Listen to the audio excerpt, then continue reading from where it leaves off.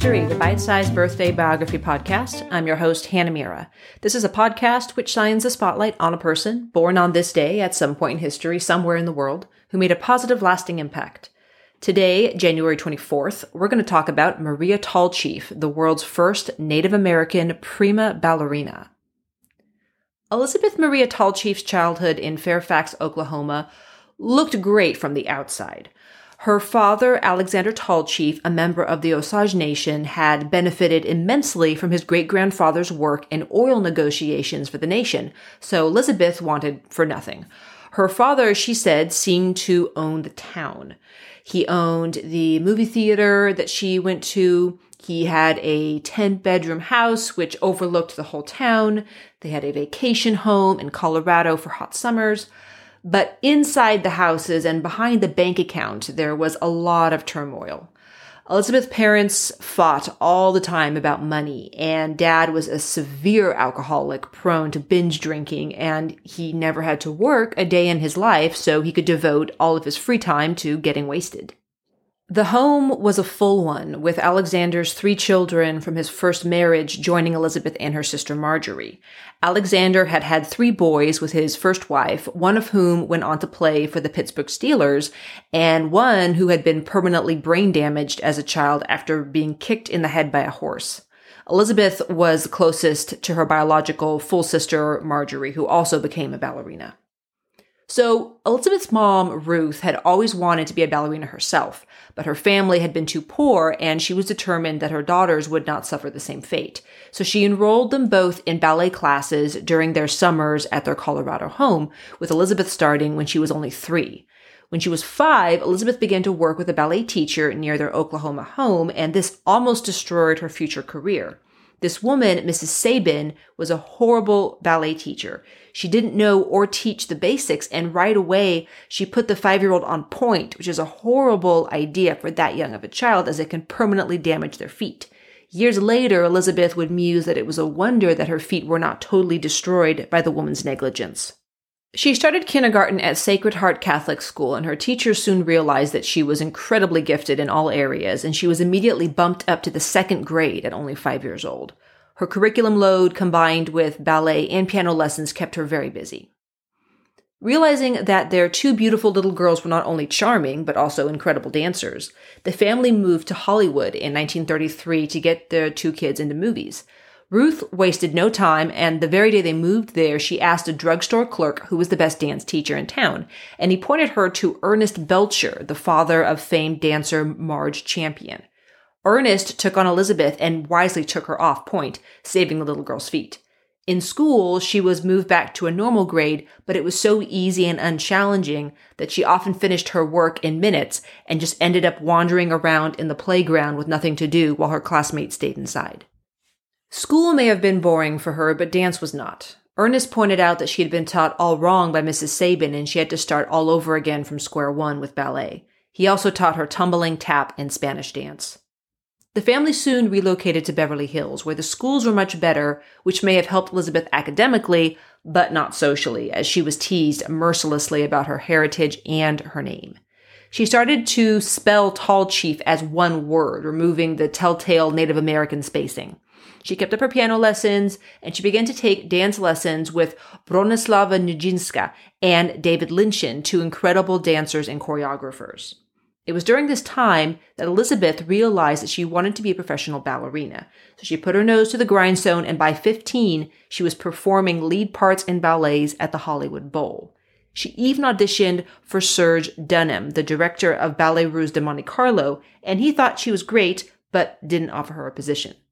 At 17, Elizabeth landed a small, uncredited role in the 1943 Judy Garland musical, Presenting Lily Mars.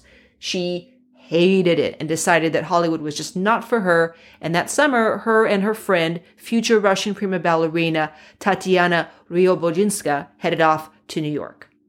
So Elizabeth, much like her mom Ruth, when they first came to Hollywood, wasted no time as soon as she got to New York, and she hunted down the only contact she had, Serge Dunham. His secretary said that they didn't need any dancers, and she sent Elizabeth away in tears. But a few days later, Elizabeth got a call from Serge asking her to come back and audition again. He didn't remember their first meeting, actually. But he wasn't totally forthcoming about his motivation for doing so. Serge was in a bit of a spot as the group was preparing for a Canadian tour and many of his Russian dancers did not have passports. Elizabeth, as a U.S. citizen, obviously had one, and this, combined with her great dancing ability, made her a hot ticket. So she ends up signing on as an apprentice, performing in Gate Parisienne during the Canadian tour. And at the end of the tour, one of the dancers went on maternity leave, and Elizabeth was offered her spot at $40 a week, which is about $600 a week today. So her first official day as an official ballerina with the troupe rolled around, and who should show up but her old teacher and choreographer, Bronislava Nijinská, who had come to stage the Chopin concerto that Elizabeth had performed in years ago. Elizabeth had an advantage having danced it before, so she was put in as the understudy to Natalie Kraskova, Ballet Russe's prima ballerina. This caused a lot of snipping between the dance troupe, as the Russian dancers considered themselves naturally superior to any American-born dancer. Elizabeth's prime placement made her the focal point of hatred for all of the Russian dancers. But the infighting would have to wait, as the troupe was bogged down with not only learning the Chopin concerto choreography, but also Rodeo, or The Courting at Burnt Ranch, an American ballet by Agnes de Mille. De Mille pulled Elizabeth aside one day, saying that her name was damaging her career prospects, and advised her to change it. Elizabeth was irritated by this because Serge had already told her to change Tall Chief to something more Russian-sounding, like the improbable Tall Chiva, which Elizabeth refused to do. So Elizabeth once again gathered up every ounce of fortitude in her spine and straightened up and said, "Tall Chief is my name, and I'm proud of it." So Agnes backed off on the last name, but suggested maybe she should go by her middle name, and henceforth, Elizabeth became Maria Tall Chief. During this first year with the company, she had her first love affair with Alexander Sasha Gudovich, the heartthrob of the dance group. They were apparently deeply in love, or so Maria thought. He even bought her an engagement ring. But he suddenly broke it off after another girl started to show interest in him. Maria was crushed, and she still had to work with Sasha, but she would not allow the uncomfortableness of the situation to impact her dancing. There was also no way to take classes while she was on the road, so Maria studied the dancers in the group that she most admired, and she spent every free moment at the bar practicing to perfection for hours and hours. Still the understudy for Natalie Kraskova, Maria found herself having to go on one night after Kraskova argued with Serge and stormed off. Maria was petrified, but she brought her best, and she received glowing write-ups in the newspapers. However, when the group returned after the tour, Maria was back to being one of the background dancers once they got to New York. Her parents, who had come to see her in LA during the tour stop there, began to pester her to leave ballet. They thought that she was too thin and stressed and not getting enough salary or any good parts.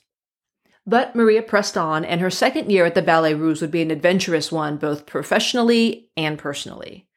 So she began to be selected for plum roles, like the lead in Ancient Russia and a solo dance in Le Beau Danube. In spring of 1944, the group took on a new choreographer, the famous George Balanchine. Twice Maria's age, he took an immediate liking to her and she to him. Under his tutelage, she flourished, loving his style and his vision. He found her a quick study, and they worked very well together. Maria was given a solo in the Song of Norway ballet that George choreographed, and she shone brilliantly enough for Maria's mom to reach out to Serge, demanding that he give her daughter a raise. Maria was embarrassed by her mom's interference, but it worked, and Maria was bumped up from $40 to $50 a week, which is an increase of about, like going from $600 to $750 in today's money. So George made it a point to feature Maria prominently, making her the second lead in Ballet Imperial, a move that gave Maria a panic attack as she didn't know yet if she was capable. She was, of course, and she knocked it out of the park. Yet there was some murmurs backstage. Was she being given plum roles because of her talent, or because of something more? George was twice her age, he 42 and she 21, but that's never stopped any man before. Maria, however, was unaware of his affections, enjoying what she thought was a mutually beneficial professional relationship. During the summer of 1945, though, he dropped the bomb in a big way. One night, Maria climbed into his limo with him, and he said, "Maria, I would like you to be my wife." Maria was flabbergasted. She told him that not only did she not love him, she barely knew him. George replied that he knew, didn't care, and what's more, he didn't care if the marriage only lasted for a couple of years. Maria thought about it, kind of an odd proposal, and for reasons we may never totally understand, she said yes. And her parents were pissed. Ruth literally said, quote, "I have never heard of anything so idiotic. What is wrong with you?" We don't know what Maria's response was to that, but whatever it was not satisfactory because her parents boycotted the marriage and did not attend the August 16th, 1946 wedding. Maria had oddly found herself starting to care for George after he proposed. The generous gifts that he lavished on her didn't hurt, and she felt comfortable in the knowledge that this would not be a great steamy affair, but she would enjoy a closeness and a connection with someone whose singular passion, like hers, was ballet. They decided not to have a honeymoon so they could both get back to the stage as soon as possible. Their now intertwined professional and personal lives allowed George to be much more candid in his appraisal of Maria's techniques and talents. He knew that she was immensely talented, but he felt that she had not been properly trained, meaning not by him. And one day he told her, if only you would learn to do battement tendu properly, you wouldn't have to learn anything else. Battement is a basic ballet practice of alternating side-to-side movements of the working/non-supporting leg, and battement tendu is when the extended or supported leg never leaves the floor. It just kind of slides between first and fifth or second and fourth position. Maria was heartbroken. How dare George tell her to relearn the basics, that her technique needed improvement. But she knew that he was right. She had seen the dancers that he had trained, and they had a grace and a strength that she did not. So Maria put herself in his hands, and under his careful guidance, she lost 10 pounds, she elongated her legs and her neck, and she mastered the turnout, which had always been the area of the most struggle for her. She said that she could feel her body undergoing a metamorphosis with George, and she rose to the rank of featured soloist, becoming the first person to perform Coquette in Night Shadow, the most technically difficult role in the ballet's entire repertoire. The company was struggling a bit at this point, and George began to look elsewhere for opportunity, and he found it in the larger-than-life, bisexual, bipolar philanthropist Lincoln Kirstein. The son of wealthy textile magnates, Lincoln grew up in luxury, but he struggled to find a purpose for all of his cash. And after finishing up at Harvard, Lincoln attended a performance one night of Apollo, staged by George and starring Maria, and a light bulb went on for Lincoln. He and George put their heads together, and they created the Ballet Society, which is the precursor to the New York City Ballet. Lincoln had the money and the connections. His inner circle included Gertrude Stein and Jean Cocteau, W.H. Auden, and Cecil Beaton, among others. And George had the know-how, and he had Maria. After 6 months in Paris with the Paris Opera Ballet, Maria and George returned to the States, and the New York City Ballet was launched in fall of 1948, with Maria as its prima ballerina. Given total creative control, George reimagined what ballet could be. His choreography brought in a more aggressive, athletic approach that was revolutionary, but it suited Maria to a T. She dazzled in the lead roles in Swan Lake, Stravinsky's Firebird, and the Sugar Plum Fairy in The Nutcracker. It was actually thanks to her brilliant interpretation of Tchaikovsky's then unknown ballet that launched it to the level of common household knowledge and Christmas connotation that it still enjoys today. Maria's professional career was in a steady upward trajectory, but sadly her personal life was not. Both her and George realized that they were in love with other people, and they amicably annulled their marriage in 1952. That same year, Maria married the man she was crazy about, a pilot named Elmorza Naderbov. And George was the dream ex-husband, though, because he didn't let their divorce get in the way of their healthy professional relationship. During this time, Maria was the highest paid dancer in the world, getting $2,000 a week, which is $20,000 a week today. Maria's marriage was strained by a number of factors, not least of which was the fact that Maria was constantly traveling, appearing in the Chicago Opera Ballet, the San Francisco Ballet, the Royal Danish Ballet, and the Hamburg Ballet, among many others. So 2 years after they married, they divorced.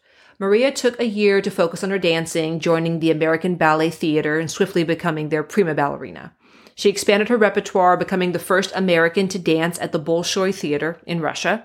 She appeared on TV shows, including Ed Sullivan, and she even portrayed Russian prima ballerina Anna Pavlova in the 1952 Esther Williams movie $1 Million Mermaid. George urged her to return to Germany and take the lead dancer position at the Hamburg Ballet.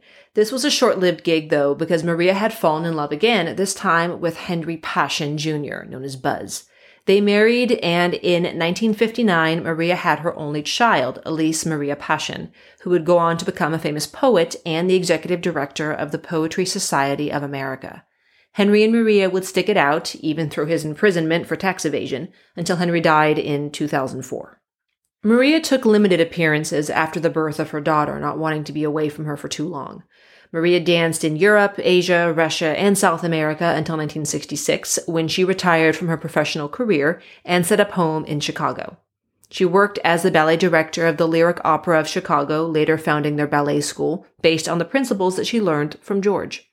George's marriage, meanwhile, to French ballet dancer Tanaquil Leclerc, the woman he had fallen in love with while married to Maria, broke up about this time, and he stayed single until his death in 1983. In 2012, Maria fell and broke her hip. She developed complications, and she died the following year at age 88.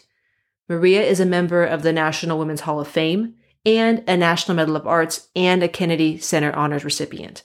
There have been many documentaries and books made about her life. My sources today were Wikipedia and the National Women's History Museum. Thank you so much for joining me for our birthday celebration of Maria Tallchief. Please join me on January 28th when we celebrate the birth and life of Johan van Hulst, the Dutch politician who saved hundreds of babies from Nazi concentration camps. See you then.